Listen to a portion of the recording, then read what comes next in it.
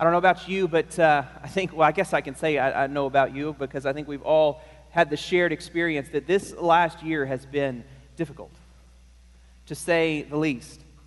This last year has been disappointing, to say the least. It's been a year that many have suffered disappointments. Many have suffered under the weight of sin and under the weight of disappointment.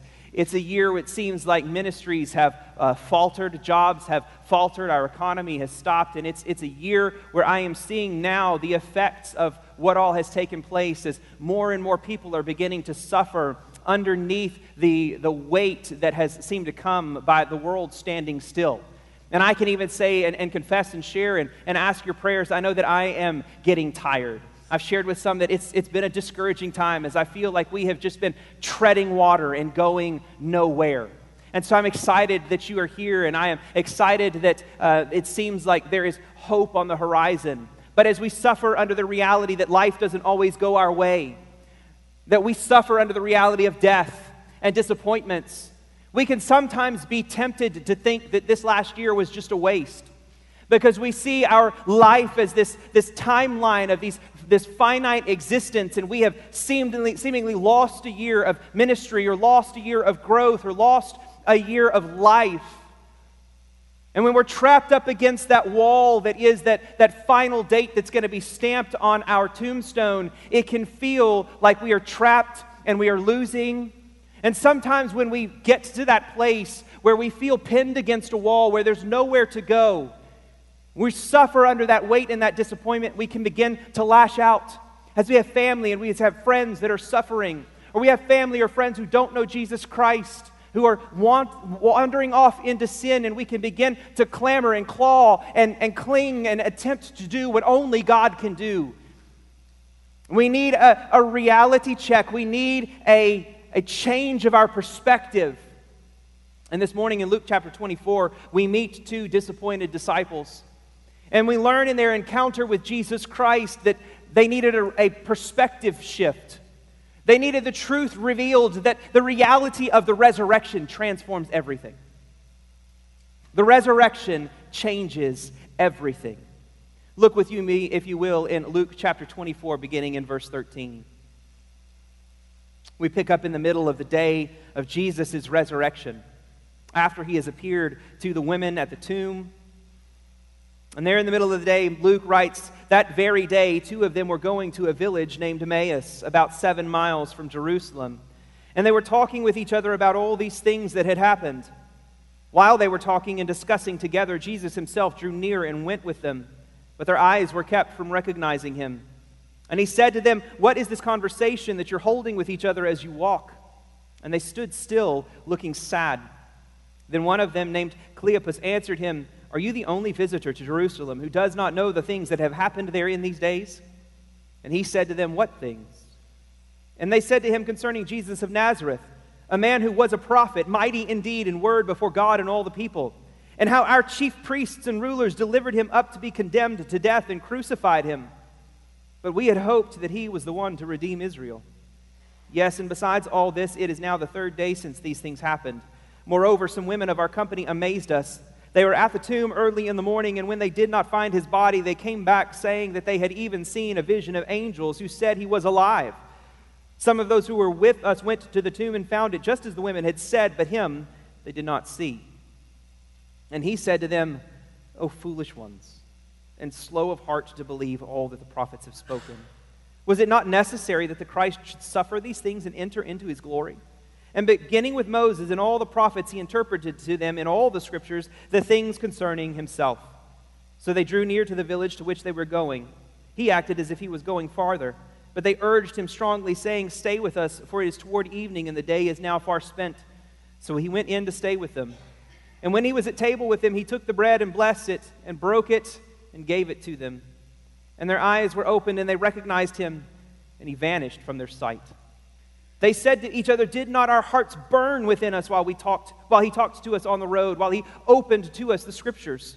And they rose that same hour and returned to Jerusalem, and they found the 11 and those who were with them gathered together, saying, "The Lord has risen indeed, and has appeared to Simon."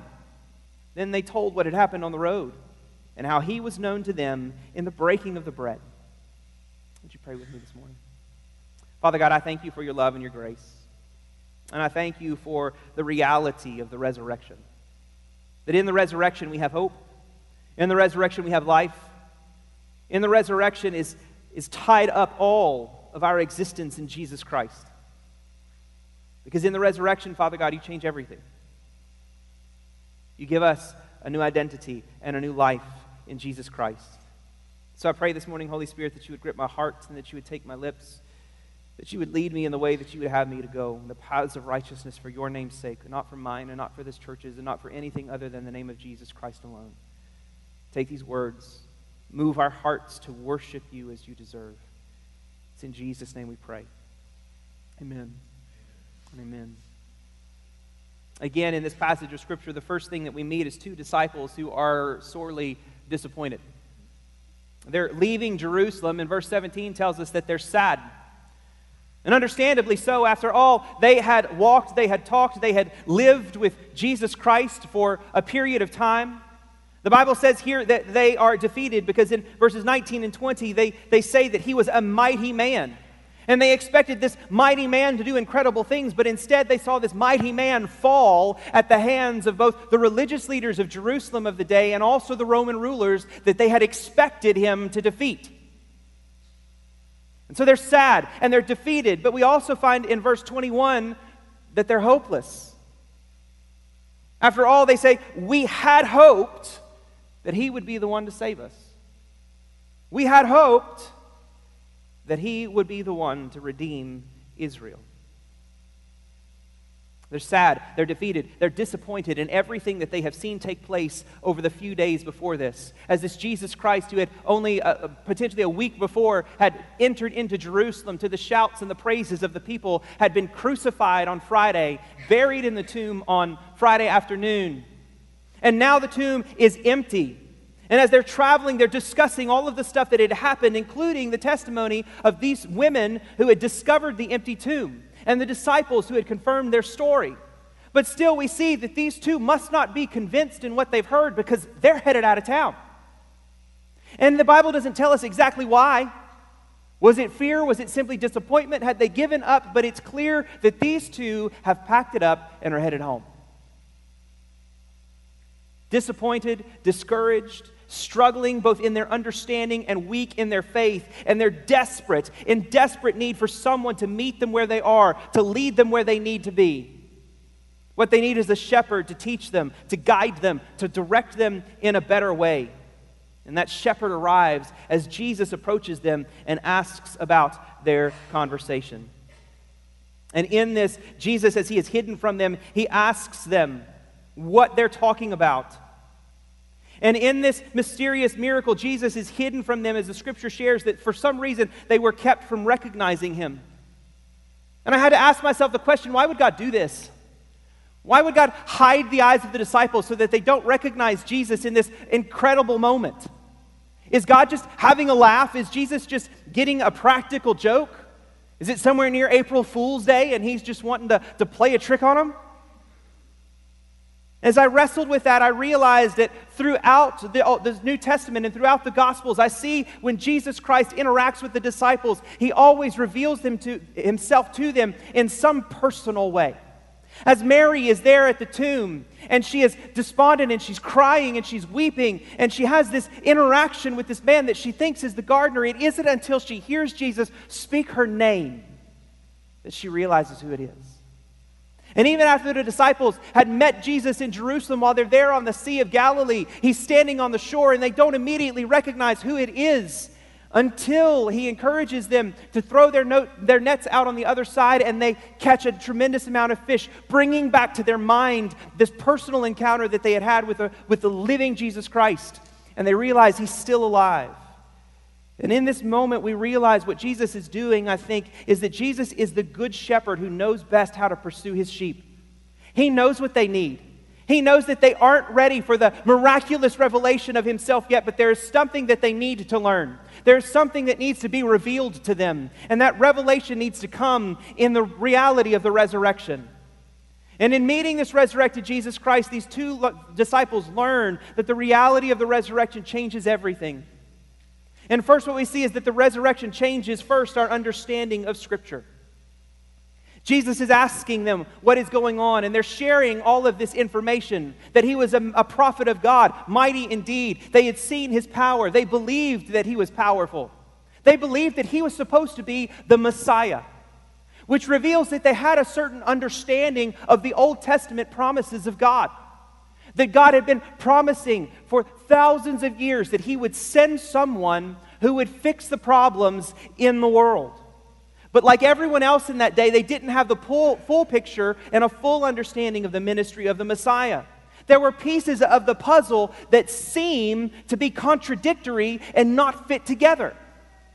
For example, the very first promise of the coming of the Messiah is in Genesis chapter 3, verse 15, where God declares that he is going to send someone who is going to defeat the serpent once and for all.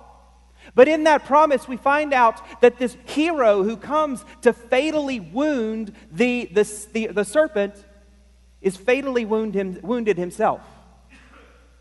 How do we reconcile a victor, a hero who dies in the process of accomplishing victory? Psalm 110, it's a psalm that we quoted last week. There's this wrestling with how is it that the son of David is greater than his father? And more than that, how is it that there is a king who is at the same time a priest? That doesn't seem to make sense. And then in Isaiah and throughout the rest of the prophets, we see these promises of this victorious king who is going to come and accomplish these great feats for the Lord and establish a throne that is going to be established forever and forever. And yet there is this servant who suffers at the hands of his people and for his people. How do these two identities, these two realities in the Old Testament, how do they connect with one another? And the nation of Israel has been struggling with this and how this all worked. And it all only comes together in the resurrected Jesus Christ. It's in his resurrection that we understand the truth that death is not defeat, but death is actually the way of salvation, and life belongs to the perfect Son of God who is raised in glory that he might give us life now. Death is not the end. It is not the wall that crashes everything against it. Instead, death is the way by which we are saved. And all of Scripture reveals this story. The story of God's desire to redeem his people by sending his Son to take the punishment that we deserve for our sins, be raised to new life so that we might receive an everlasting life that we don't deserve. All of Scripture is revealing this story as it exposes the sinfulness of humanity, showing the best that humanity has to offer, whether it's Adam in the garden or David on his throne. All the best that humanity has to offer is corrupt and sinful, lacking anything close to the goodness that God desires or demands.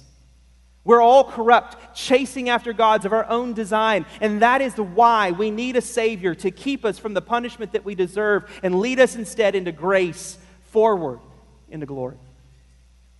All of the pieces of the Old Testament snap together in Jesus Christ when we realize that the Bible is not an instruction manual for our lives, but is instead the story of God's redemption that flows to and from the resurrected Jesus Christ.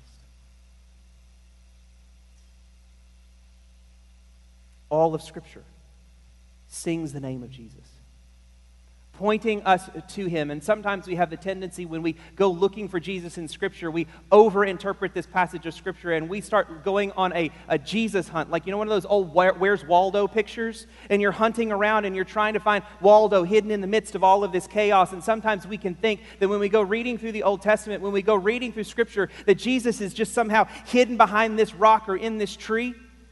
And it's true that throughout the Old Testament, there are certain types that point us towards Jesus Christ. After all, Jesus is clearly the better David who steps in to fight the Goliaths in our lives that you and I are too terrified to step up and fight against. And instead, we need a deliverer and a king who can save us. But for the most part, what Scripture is doing is exactly what I just said. It's revealing the story of our desperate need of a Savior because we are incapable of saving ourselves. And so Jesus is the interpretive key. His ministry is the interpretive key to understanding all of Scripture. And when we understand that, it should drive us into Scripture to find out more about our desperate need for God and more about God's desperate love and wonderful love for us in sending His Son and in sending His Savior. And so as Jesus unlocks the Bible to them, I would ask you, has He unlocked the Bible to you? Do you read Scripture? Do you love Scripture? Do you search in it for the things in your life that it reveals that need to be put aside and put off so that you can put on Jesus Christ? Are you motivated to search for Jesus Christ and His ministry to you and His love for you every single moment of every single day by reading the Scripture? What is your relationship to it? Because it is what points us to Christ. It is the unveiling and the teaching of Scripture that unlocks their hearts so that they burned inside of them for the truth to be revealed. The resurrection doesn't just change how we read Scripture. The resurrection also changes our perceptions of and expectations for our lives. This passage of Scripture is a testimony of transformation. These two disciples are not the same disciples at the end of the story that we meet at the beginning of the story. As we said at the beginning of the story, they are sad and understandably so. They had hoped, past tense, had hoped that Jesus would be the answer to all of their problems. But He died. And their hope died with Him. Because these two disciples, just like you and just like me, see death as final. And all their hopes had gone up in smoke, leaving them disappointed and desperate. And this is the place where so many of us live. We have hopes and we have expectations about what it means to be a Christian, to be favored by God. We have expectations of what God is going to do for us. He will take away our hurts. He will silence our fears. He will deliver us from suffering, from heartbreak, from disappointment. Life in Jesus is supposed to be perfect. And it's a tremendous disappointment when it's not. When our best life isn't now.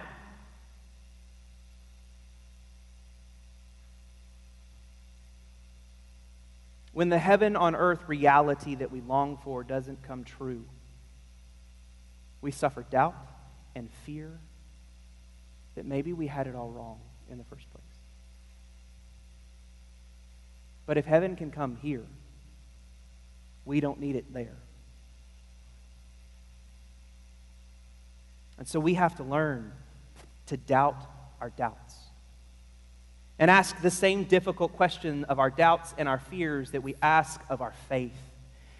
And we need to often be asked the question that these disciples are asked by Jesus. Maybe it's your hopes and your expectations that are wrong. Maybe God isn't wrong, maybe you are. What a mind-blowing reality. And that was the purpose of Jesus' instructions. He opened their hearts to see God's story and see that God's plan was far bigger than they had ever actually hoped or imagined. As their understanding of God's story exposed in Scripture began to grow, a hunger inside of them began to burn for the reality and the truth to be revealed that there is something beyond this life. That expiration date of God's plan and purpose for our lives doesn't end with that date that gets put on our tombstone. There is not a wall against which we are trapped. That wall actually doesn't exist at all because there's an eternity on the other side that goes on and on and on and on. And the God who sees eternity can work even when you're gone. And God's promises don't fail because they don't happen in between the two dates on our tombstone. But God's promises expand beyond that. So we can trust that heaven is real. It's not here and not now. Instead, it's still to come. And we can hold on to our hopes and our dreams, trusting that God will keep all of His promises, if not in this life, then in the one still to come. And it was in realizing the resurrection was true that all of their disappointment vanished. Notice that they don't even seem to care that He disappeared in front of them. Do you see that? About the time that their eyes are opened and He breaks the bread and they realize it's Jesus, poof, He's gone, and they don't seem to care. They're so elated. Because they realize in some way they have been transformed and their hearts have been reoriented to a perspective that there's more than the here and the now, but an eternity that is waiting for them. Their understanding of both time and Christ's presence have been transformed by the reality of the resurrection. And all their hopes are confirmed by being transformed by the reality that Jesus' death was not the end, but Jesus' death was merely a step along the path of God's redemption for them. And their hope is restored, and all of their perceptions and expectations for their lives are transformed. And out of that, the resurrection doesn't just transform their perceptions and their expectations, it transforms how they live, compelling them to seek and serve others by sharing the gospel of Jesus Christ. And when we genuinely believe that the resurrection is real, that everlasting life is real, we must also believe that everlasting condemnation in hell is also real, and that compels us out of love to tell other people the gospel of Jesus Christ. Because if heaven is real, hell must be too. And if you can sit back and watch someone you claim to love go there without being burdened, I question your love at all. When Jesus opened their eyes to the truth of Scripture and opened their eyes to the reality of His presence and the truth of the resurrection, these two are compelled to go and tell the ones they love. All of their worries and all of their concerns go completely out the window, right? They get to the place where they were going to stay. Maybe it's their home, maybe it's a hotel, who knows what, but they're there. And Jesus says that He's going to continue on, right? And they give Him all of the reasons why He doesn't need to go. Now, on the one hand, they want Him to stay so that He can continue to teach them. But the excuses that they give for Him to stay, to hold on to Him is, hey, listen, it's late. You don't want to be out on the road at night. It's time to eat. Why don't you come on in and why don't you stay with us? And all of a sudden, now that Jesus has vanished in front of them and their eyes have been opened to the reality that He's alive, all of those cares and concerns about the fact that it's dark, the fact that it's probably unsafe for them to be out on the road, the fact that they just spent probably, who knows, a couple of hours making the trek from Jerusalem, which is about 7 miles, completely goes out the window, and they double time it back to Jerusalem because they've got to share the good news. Their friends are back there in the same place that they were in at the beginning of this encounter with Jesus Christ, despondent and defeated and disappointed, and they cannot leave them there. But instead, they come bearing the good news of hope that Jesus is alive, and that changes everything.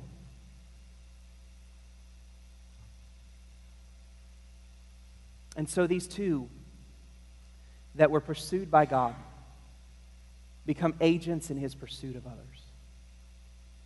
That's what this story is. This story is about God's passionate pursuit of every one of His children. Because after all, Jesus prayed in the garden. He prayed that promise that said, while I was with them, I kept them in your name, which you have given me. I have guarded them, and not one of them has been lost. And here are two wandering sheep that Jesus refuses to let get away. He comes after them. He pursues them. And you know, something that grips my heart in this passage is that it reveals the reality that God loves and cares about every single one of His sheep, even the ones outside of the inner circle, outside of the special, outside of the elite. This is the only time that Cleopas shows up in Scripture. We don't know who he was. We don't know who the other unnamed disciple was. All we know is that Jesus pursued them and brought them back. It's easy for us sometimes to get disappointed and discouraged when we play the comparison games and we begin looking at the lives of other believers. When we see the spiritual maturity of our pastors or Sunday school teachers or missionaries, when we see the success of these churches and ministries that are growing rapidly, when we hear the radical stories of gospel transformation in someone's life who lived extreme conditions of disobedience and sin, we can get down on ourselves. And we can begin to think that our story is not that special to God, that our story doesn't matter. And we can begin to be tempted to think that God sees us as some secondary citizen. But this story proves that every single disciple matters to Jesus. Every child of God matters to God. Jesus will not let these two wander off into the night, but instead runs after them, pursuing them in exactly the right manner. He teaches them, stirring within them a faith that desires the story to be true, that awakens a hope inside of their heart, that crescendos in the breaking of the bread and the revelation as God opens their eyes at just the right moment, in just the right time, that they then believe in Jesus Christ in His resurrected glory. Then all of the teaching and all of the fulfillment compels them into servants as they run after others and share the good news of the resurrection. As I said, just as they had been pursued by Jesus, they now become agents in His pursuit of others. We are truly captured by Christ. We become those who go out to be the fishers of men that Jesus called His disciples to be. To take up the Great Commission to make, shape, and send faithful followers of Jesus Christ. How are you committed to serve God by serving others that you might see them saved by the power of the gospel of Jesus Christ? Where does that show up in your life? So I would close by asking you this simple question. Has the reality of the resurrection changed everything for you? Has it changed your relationship with Scripture, that you desire to read and see and know and experience God's love for you that leaps off of the pages so that you can read this letter, not as a basic instructions before leaving earth, but as God's divinely inspired and scripted love letter to you, to pursue you and deep into your life and draw you into an everlasting relationship with Him? Not as necessarily as despot and servant, but instead as father and son, father and daughter, who loves you and longs to see what is best for you in your life. Are you committed to seeking Him in Scripture? If not, then I would challenge you. I would ask you, would you please commit yourself to seek Him in His Word by inviting another believer alongside of you that you might join in regular Bible reading and prayer and accountability, because you won't do it alone. If you're not doing it alone right now, you won't start today. Find a partner, find a friend. We're not supposed to live this life alone. And being confronted with the reality of the resurrection, do you experience an excitement as these two disciples experience, a burning in your heart that thrives and that compels you into a deeper relationship with Jesus Christ? Or are you bored with Christianity? Are you disconnected from God? Have you grown lukewarm and lost your faith and an excitement of Jesus? And then I would ask you, start praying that God would fulfill His word, that He would restore to you the joy of your salvation. And ask another brother or sister in Christ to pray that with you, that you might be constantly reminded of the power of the resurrection and the truth of the gospel of Jesus Christ for you. Would you ask someone to begin praying with you? Would you begin praying that God would overwhelm you with His love for you? If you're convinced of the power of the resurrection, where is that outlet of that reality in your life? Because the truth of the matter is, the more we pursue God in His Word, the more that we find God in His Word, the more that we are stirred in our faith and our excitement in the gospel of Jesus Christ and what that means for us, it will fill up inside of our hearts. And guess what? There has to be a place for it to go. And the place that God designed for that to go is in service. Do you show up week after week, year after year, just to get fed and get fed and get fed? You know what happens if all you've got is you've got a body of water that has all inflow and it goes nowhere? There's no outflow of the stream. All it does is all of the water pours in and it just pools there. You know what we call that? We call that the Dead Sea. The lowest place on earth, where all of the garbage from everything else just flows. And because there is no place for it to go, it just creates this environment that is ultimately hostile to life. You want to live a full life in Jesus Christ. It means receiving the gospel of Jesus Christ and giving the gospel of Jesus Christ in service to other believers, to others around you in the world. A life that only has outflow is a life that goes dry. We need both. We need to serve. Is your Christianity driven by your desire to grow yourself or a desire to grow the people of God and the kingdom of God? And I would challenge you to find a place of service, even if that means just holding babies, so that others in our communities have a place to come where they might hear the gospel of Jesus Christ. That means handing out waters here at the church. If that means being present in prayer, being faithful in service, that's the way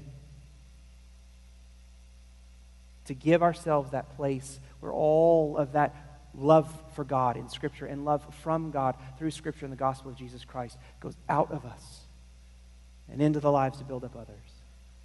But if you're here this morning and the reality of the resurrection has never changed anything for you, then I would ask you to simply get on your face and ask God to reveal what it is that's standing in your way. Is it your doubt? Is it failed expectations? Is it fears? Is it preconceptions about what Christianity is supposed to be? What is it that is keeping you from the reality of the resurrection and experiencing its power in your heart and your life to save you from your sins and promise you and give you that hope of an everlasting life in Him? How do you need to come to the Lord this morning with all of your heart, submitting to His love and instruction that He might lead you to that moment of revelation and salvation? Maybe you're ready. Maybe your heart is burning inside of you right here and right now that says, I'm not serving, I'm not reading Scripture, I'm not connected with other believers, I'm not in love with Jesus Christ and with the church. I need that. Maybe you're here and you're saying, I've never believed in Jesus Christ, and my heart is burning inside of me that says, God loves you. God loves you. And He's pursuing you. And I would invite you to stop kicking, stop fighting, stop resisting, but instead turn around and let Him love you by receiving Him as your Lord and Savior today. By simply crying out and calling out, just as we prayed earlier, adoring God, thank you for pursuing me. I'm a sinner and there's nothing I can do about it. I need you to save me and change me from the inside out. And God will redeem you, rescue you, save you today. Would you pray that prayer? I'm going to invite you, if you would, to bow your heads and close your eyes and pray, asking the Holy Spirit to reveal to you the way that you need to grow, whether that is in repentance and faith for the very first time, or whether that is in confession and repentance of the ways that you have resisted His love and the life He calls us to live in Christ. And ask Him to show you the way that you need to repent and believe today. Would you take a moment in prayer, and I'll come back and close this in a moment.